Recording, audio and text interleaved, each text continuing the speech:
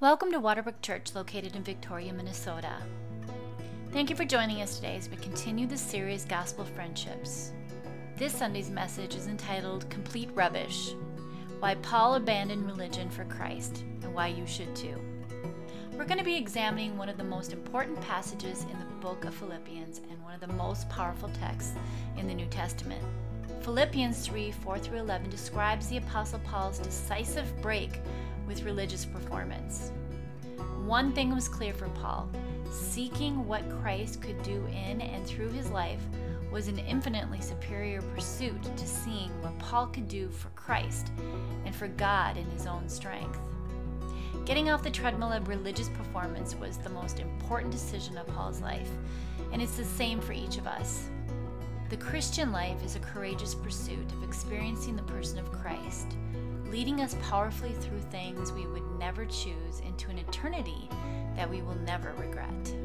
Let's worship together. So religion is anything that I do to get God off my back. Isn't that what we're doing a lot of the times? We got guilt. We think God's the ogre in the sky just tracking us down like a hound dog, waiting to stomp on us. So we begin to think, how do I get some peace? How do I get God off my back? Or we try to get God on our side. I'm going through a trial. God help me. I'll change my life. Anybody ever done the old negotiation with God? Right? If I do this, will you do this? If I turn it around, will you do this? What does God do with that kind of stuff? God tells you that what you're negotiating is something in place of Him. He will not give you your God substitutes. He will give you Himself because you were made for Him. So I'm going to give you 3 reasons from this text of Scripture why you and I need to fight religion. I may have to run to my notes here in a second, but I'll try to just go through the text here and show you. So go to Philippians chapter 3 and verse 4. Paul says, though I myself have reason for confidence in the flesh also. He said, at the end of verse 3, he says, I put no confidence in the flesh, even though I have more reason than anybody else to put confidence in the flesh. Now, here's what Paul's teaching here. Paul's teaching that religion is delusional. Religion is delusional. And what he means is that he spent his life under the delusion that somehow if he obeyed the law properly and he was a more zealous Jew and he was more dedicated than the person... do you know how we do comparative religion? I feel better about myself when my kids are behaving and yours are misbehaving, right? I feel better about myself when I'm kind of on the right path of morality when I see other people struggling. We do comparative religion. We give ourselves. Paul was zealous to live for God, and he says to himself, if you want to go to the standard of righteousness, when we want to compare, and he's talking about the Judaizers who were telling them they needed to be circumcised and they needed to follow law. He said, nobody here is going to compare with my zeal. And he'll tell you this, in my zeal to be absolutely religious, I actually found myself absolutely deluded in my standing before God. I could not find joy. I could not find rest. I never got to the place of righteousness before God. So I remember as a kid, I came from this little town, little hick town in Canada, and I remember one time our town was burning down. The downtown area, which isn't, that's probably 3 buildings, I don't know, but it seemed like our whole town was burning down. The main street was burning down, and there was a guy in our town. We had a well-known drug addict in our town. Everybody in our town had a nickname. His nickname was Skeeter. And so the fire department, the volunteer fire department rolled in. The whole town, there's nothing that goes on, so it's midnight, and the whole town was standing on the street. It was social hour. We're watching the town burn down. And in the middle of the firefight, Skeeter, on drugs, was running up and down the fire ladder into the building. Now, in his delusion, his drug-induced delusion, he had the idea he was helping. Skeeter, he was saying he was going to help. And so you can imagine what it was like for the fire department. What are they doing? Not only are they trying to put the fire out, they're trying to keep Skeeter, who we all know, who's part of the town, they're trying to keep Skeeter from killing himself. And the Apostle Paul says, when we're running up and down the ladder of religion, trying to help God with our righteousness, it just puts more work on God. Right? Because we think by our righteousness we are something. Now let me just walk you through and show you how Paul, I will go to my notes so I'm expeditious with this. But let me show you what Paul says religion is. If you look at this text, he says, describing himself, that he was circumcised on the 8th day. So that's kind of like if we were to say, well, I was baptized. You could say your theology was infant baptism. You could say believer's baptism. What he's saying is that when I started out from the get-go, and I look at my pedigree, my parents started out right on the right day with me. So I look back, and I'm trusting in my religious heritage, my parents' there's some religious rite or ceremony. So that's a basic thing. That's one of the things that drives me crazy sometimes when I go to certain services. I've been in funerals where the thing that is announced as the security of the believer or the person who's deceased is their baptism. So the minister will say repeatedly, this person was baptized into the church at this point in time, and therefore we have every confidence they're in heaven. Do you know how hard it is to be a tiger pastor in those services? Because everything in you wants to get up and say, it is not your baptism that saves you, it's your Savior, Jesus Christ, and His finished work. We can trust in religious rites. Doesn't matter what your denomination is. You can have something you've done in the past. There's a lot of people who said, I prayed a prayer at a certain point in time, and because I prayed that prayer, I can live as I please and do as I want. My goodness, Jesus had to die for that prayer. He had to die for that religious rite. He also says, this is Paul's description, I'm of the people of Israel, of the tribe of Benjamin, a Hebrew of Hebrews. He says that his heritage, his religious heritage, was in the Old Testament in Deuteronomy, Benjamin, the tribe then is called the beloved of the Lord. So he goes, I'm from the tribe that's described as deeply loved by God. I just got to say this too. That can be one of our temptations too. That my heritage, I come from a rich heritage. Now, some of us come from a totally godless heritage, but there's other people who can point back to the past and say, you know what? And we'll say these kind of things. I was devoutly Catholic. I was Lutheran. My parents, my grandfather was Baptist. And we begin to track back to our heritage and tell the stories of our families of faith. I'll tell you this, God has no grandchildren. God has no grandchildren. You don't get into heaven because grandma was faithful. You get into heaven if you trust the same Savior that a sinful grandma threw her hope in. Right?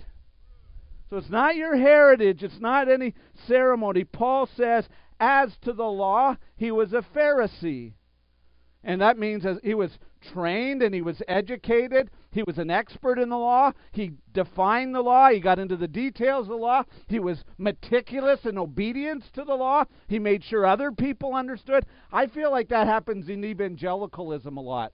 In evangelicalism, we feel better if we're good exegetes of the Scripture and we compare ourselves with everyone else.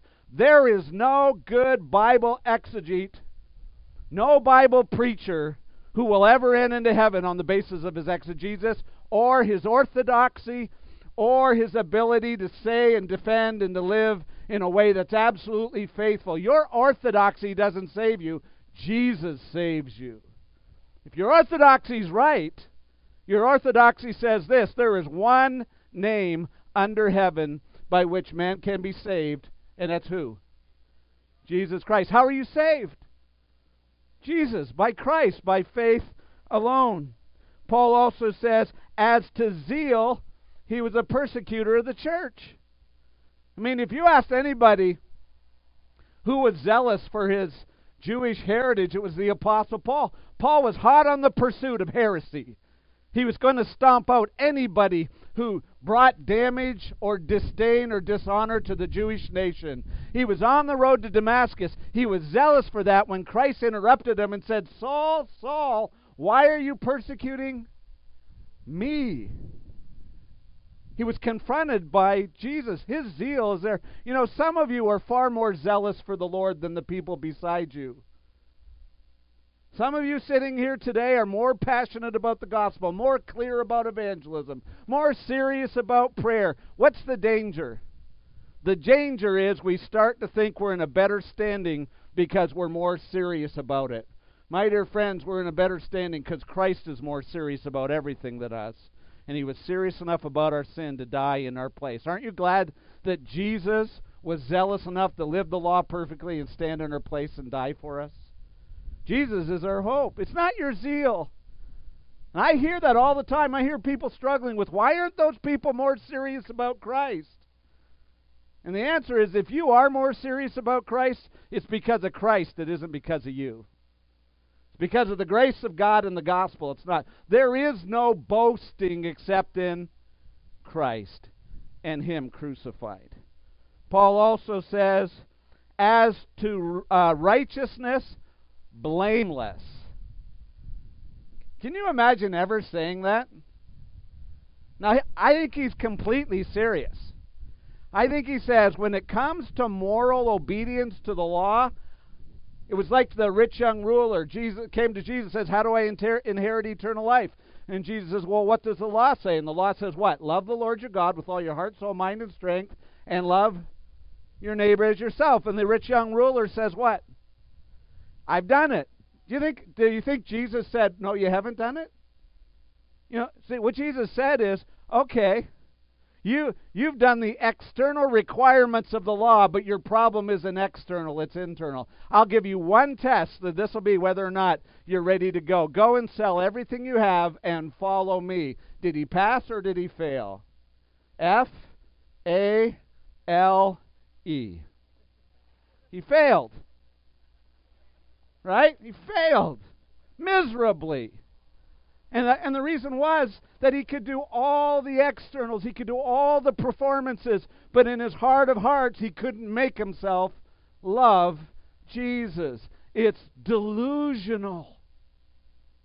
Anything other, religion gives you, this is the danger of religion. I put in my notes here, Paul says, and this is what he teaches in other parts, Ephesians 2, we were dead in our trespasses and sins. You know the danger of religion? It masks the smell of death. It masks the smell of death. Because you run around doing religion and you have this scent in your nose that somehow I'm alive. This is life. I'm going to do this. I'm obeying this. I've done these religious performances. It gives you the illusion that you're doing something that is salvific. But the truth of the matter is, you cannot be alive before God unless you are in Christ. And Christ gives life. Right? Jesus said to Nicodemus, who was a religious leader, who was a Pharisee, who was a lawkeeper, unless you are what? Born again, you can't enter the kingdom of God. You need a miracle. You need to be made alive. You need Christ in you, who is the hope of glory. That's what you need. So that's the first thing. Religion creates a delusion. You run around busying yourself, and of course you're going to lose your joy, because it all has this idea that depends on you. My dear friends, you cannot be your own Savior. And you do not need to be your own Savior. So it's not only delusional, but go to the next section. The Apostle Paul says here, the way I would describe it is it's dishonorable. Dishonorable. If you go down to verse 7, he says, whatever gain I had, I counted as loss for the sake of Christ. Indeed, I count everything as loss because of the surpassing worth of knowing Christ Jesus my Lord. For his sake I have suffered the loss of all things and count them as what? Rubbish. Rubbish. This sermon is rubbish. Got it? This sermon cannot save me. My best sermons are rubbish compared to knowing Jesus Christ. My best efforts. He says, I count it all rubbish. The word actually means manure. And Paul, it's interesting in the Bible, there's a couple of times there's language like this, but the Bible uses language that makes us uncomfortable. The strongest language to make us repel against the idea of our own righteousness. Paul says, I was a Pharisee, I was righteous, I was zealous, I was on my way up being trained under Gamaliel, I was the next guy in line. You know, they were looking to me, they were trusting in me, they were giving authority. I counted it all loss for one thing, because the language is here, I considered it a great big pile of manure. Manure. In Isaiah, we're told that our righteousness is as menstrual rags. That's the language of the Bible. That's the language of the Bible. Now, it might make you uncomfortable, but I want to make you uncomfortable. Your religion is offensive in the nostrils of God. You ever read the Old Testament ceremonies? And in the Old Testament ceremonies, as you read through the Bible, that it says these offerings were a fragrance pleasing, an aroma pleasing to God. You ever read that and think, what determines an aroma that's pleasing to God? What's God like that He has offerings that are pleasing? Well, I'll tell you what they are. They are offerings in keeping with what God requires. But what God requires is faith. That what you're offering God, Paul says, the best of my religion smelt like a pile of manure in the nose of God. It's offensive. My churchiosity, my self-righteousness, my checking off of the list, my zeal, my comparison with other people, it's not just that it doesn't count for anything, it's exactly the opposite. It offends God. Why is it so offensive? Why is it so offensive? Because it is saying, A, that God, you should be pleased with this, and B, Jesus didn't have to die for this. That Jesus didn't have to die for this. It's an offense because we think that we can add to the work of God, but by adding to the work of God, to the work of Christ, we're actually taking away from the worth of Christ. If Jesus, do you think God would have given His Son to die if there was some other way to save us?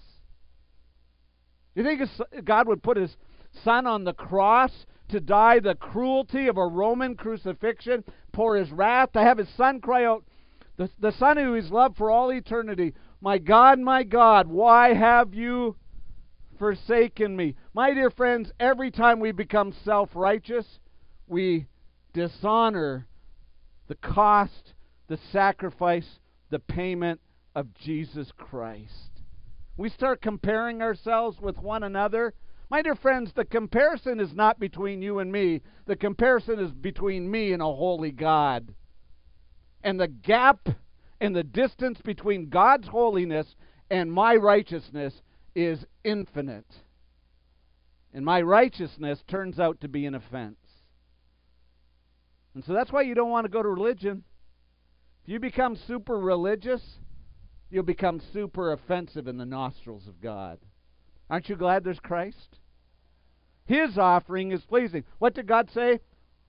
Well done, my good and faithful servant. Enter into the joy of your master. You want joy? Thank God that Jesus died for you. You want joy? Rejoice in the provision of Christ. If you want to offend God, get on the religious treadmill and try to replace Jesus, try to add to Jesus, try to increase Jesus. It's why you young people, for the next little while, you're going to be studying Galatians with John. And does Paul say some pretty strong things in Galatians? He goes right at him. I'm astonished. Who has bewitched you? What in the world is going on? We preach Christ, and now you're preaching circumcision? And he's talking about his buddy Peter, who won't eat with the Gentiles now that those from Jerusalem come down. He's going, what? Okay, Paul doesn't get tiger apostle on very many things, but when the gospel gets diminished, the only way people can be forgiven and saved and made righteous, when that gets diminished, Paul comes out with his boxing gloves on. And the language is strong. And so you young people over the next little while, you're going to hear on Wednesday nights that the gospel is the power of God to salvation. Christ alone saves. You need Jesus in your life day by day. That's what you need. So that's the second thing. It is actually not only it's dishonorable. I should probably use it's despicable in the eyes of God. And here's the last thing. It's incredibly dysfunctional. I know that's a psychological term. Might actually take away from some of the power of it. But look at what Paul says here in Philippians chapter 3 about trying to live by righteousness. He says in verse 8, he says, "Indeed, I count everything loss compared to the surpassing worth of knowing Christ my Lord. For his sake I have suffered the loss of all things and count them as manure, in order that I may gain Christ and be found in him, not having a righteousness of my own that comes from the law, but that which comes through faith in Christ, the righteousness from God that depends on what? Faith, not me, trusting him." Then he says, "that I may know him and the power of the resurrection, and may share in his sufferings, becoming like him in his death, that by any means possible I may attain to the resurrection from the dead." To simplify what he's saying there, Paul's saying this: when I look at the past, I don't want to go down justification trail. You ever had conversations with people where you go back and you talk about past behavior? My mom, I think she loves me. She may be listening right now online, so I got to be careful. But about a month ago, my mom sent me my elementary school report cards. So Marianne, up till that point in time, thought I was intelligent. Right? And so we're going through my old elementary school. You know, one of the lines that was repeatedly said, either negatively or positively, is that Kevin needs to focus a little more. Kevin needs to pay a little more attention. He's doing okay here, but he, and the bottom line is, I was the ADHD kid who was, school was social life for me. I was at school for the relationships, and education was secondary for a long period of time. You know, when I get the report cards sent from my mom, there's part of me that wants to justify myself to my wife. I'm smarter now, but she knows me, right? And there's part of us that we're tempted to look back at our lives and say, yeah, but it was my parents, it was my circumstances, it was the death of so-and-so, it was the crisis. We all go back and we want to feel better about ourselves because somehow in our past there was some trigger, something that turned me, that made me the way I was. You know what? We don't have to do that. Because you know what's happened to every generation since the time of Adam?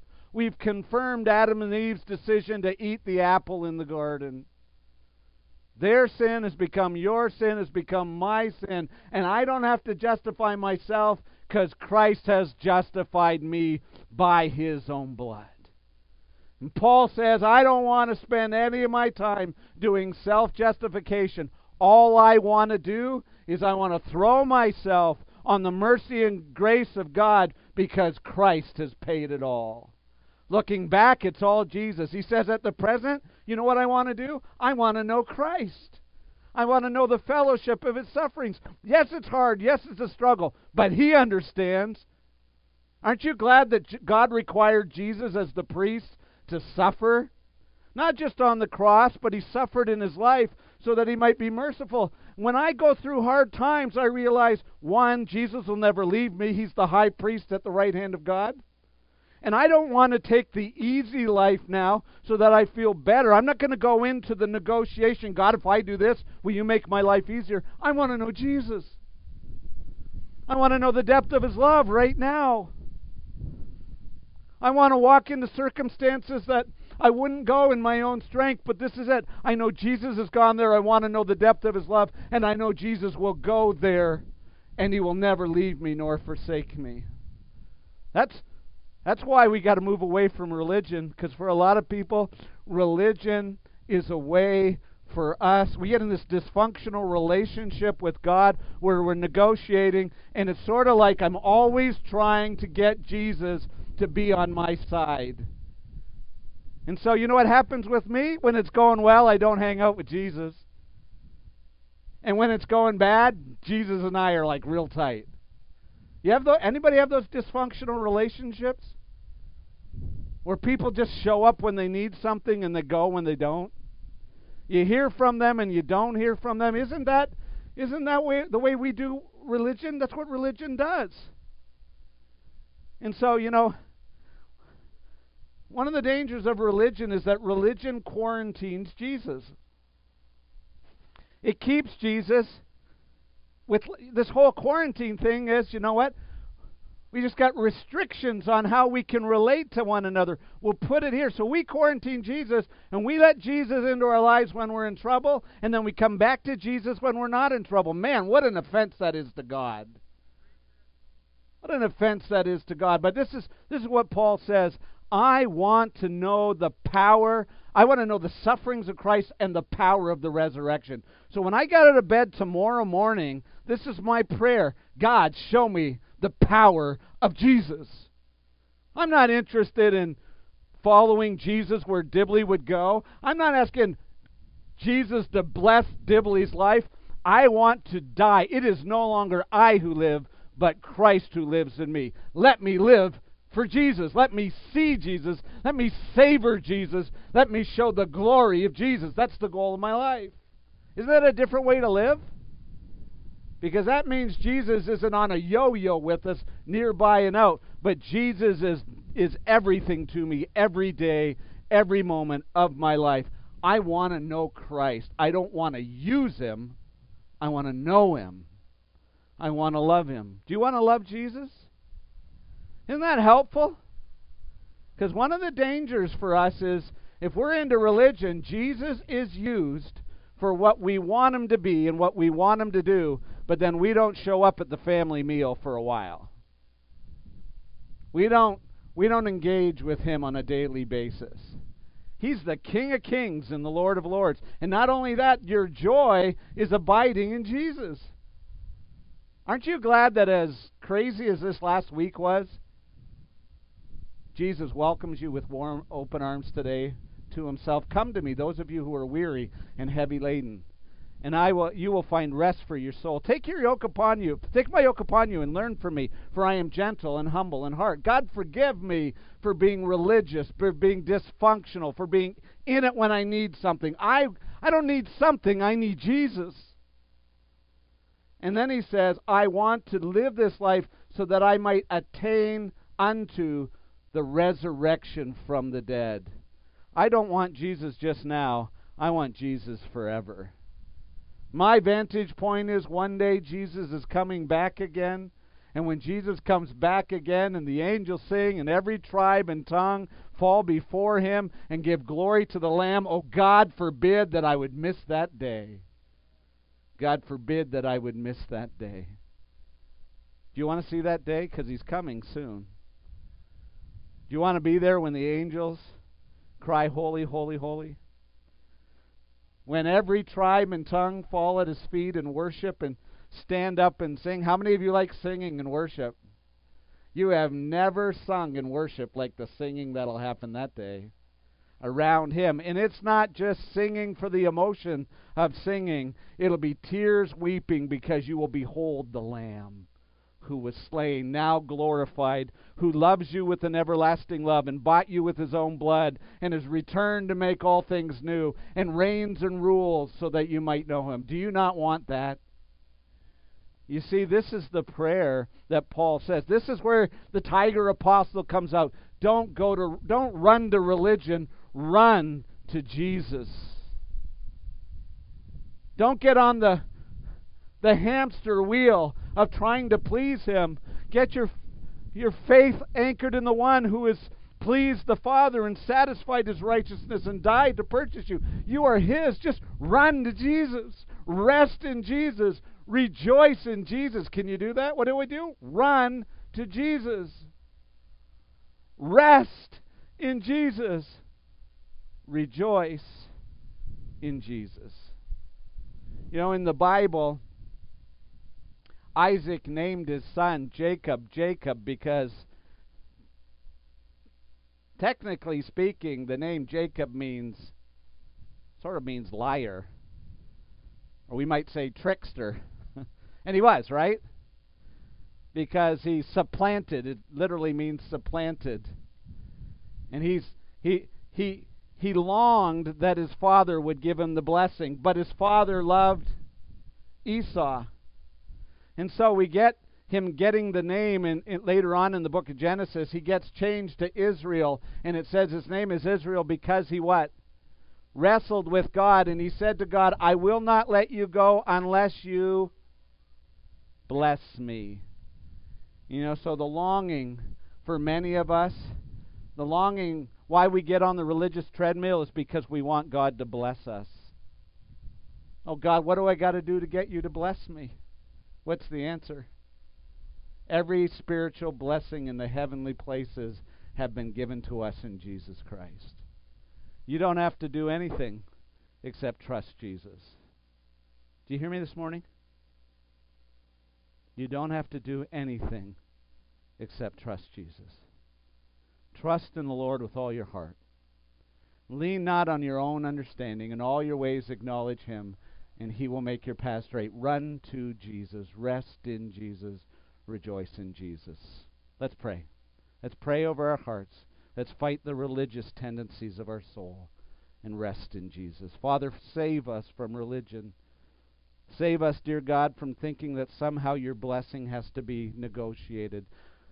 Save us, dear God, from the tiresome week after week of being in and out of fellowship with you, running to you when we're hurting, living without you. Help us, dear God, that because Jesus ever lives to intercede for us. So, Father, if there's anyone here who's tired of religion, would you show them Jesus today? Crucified, paying for all of our sin.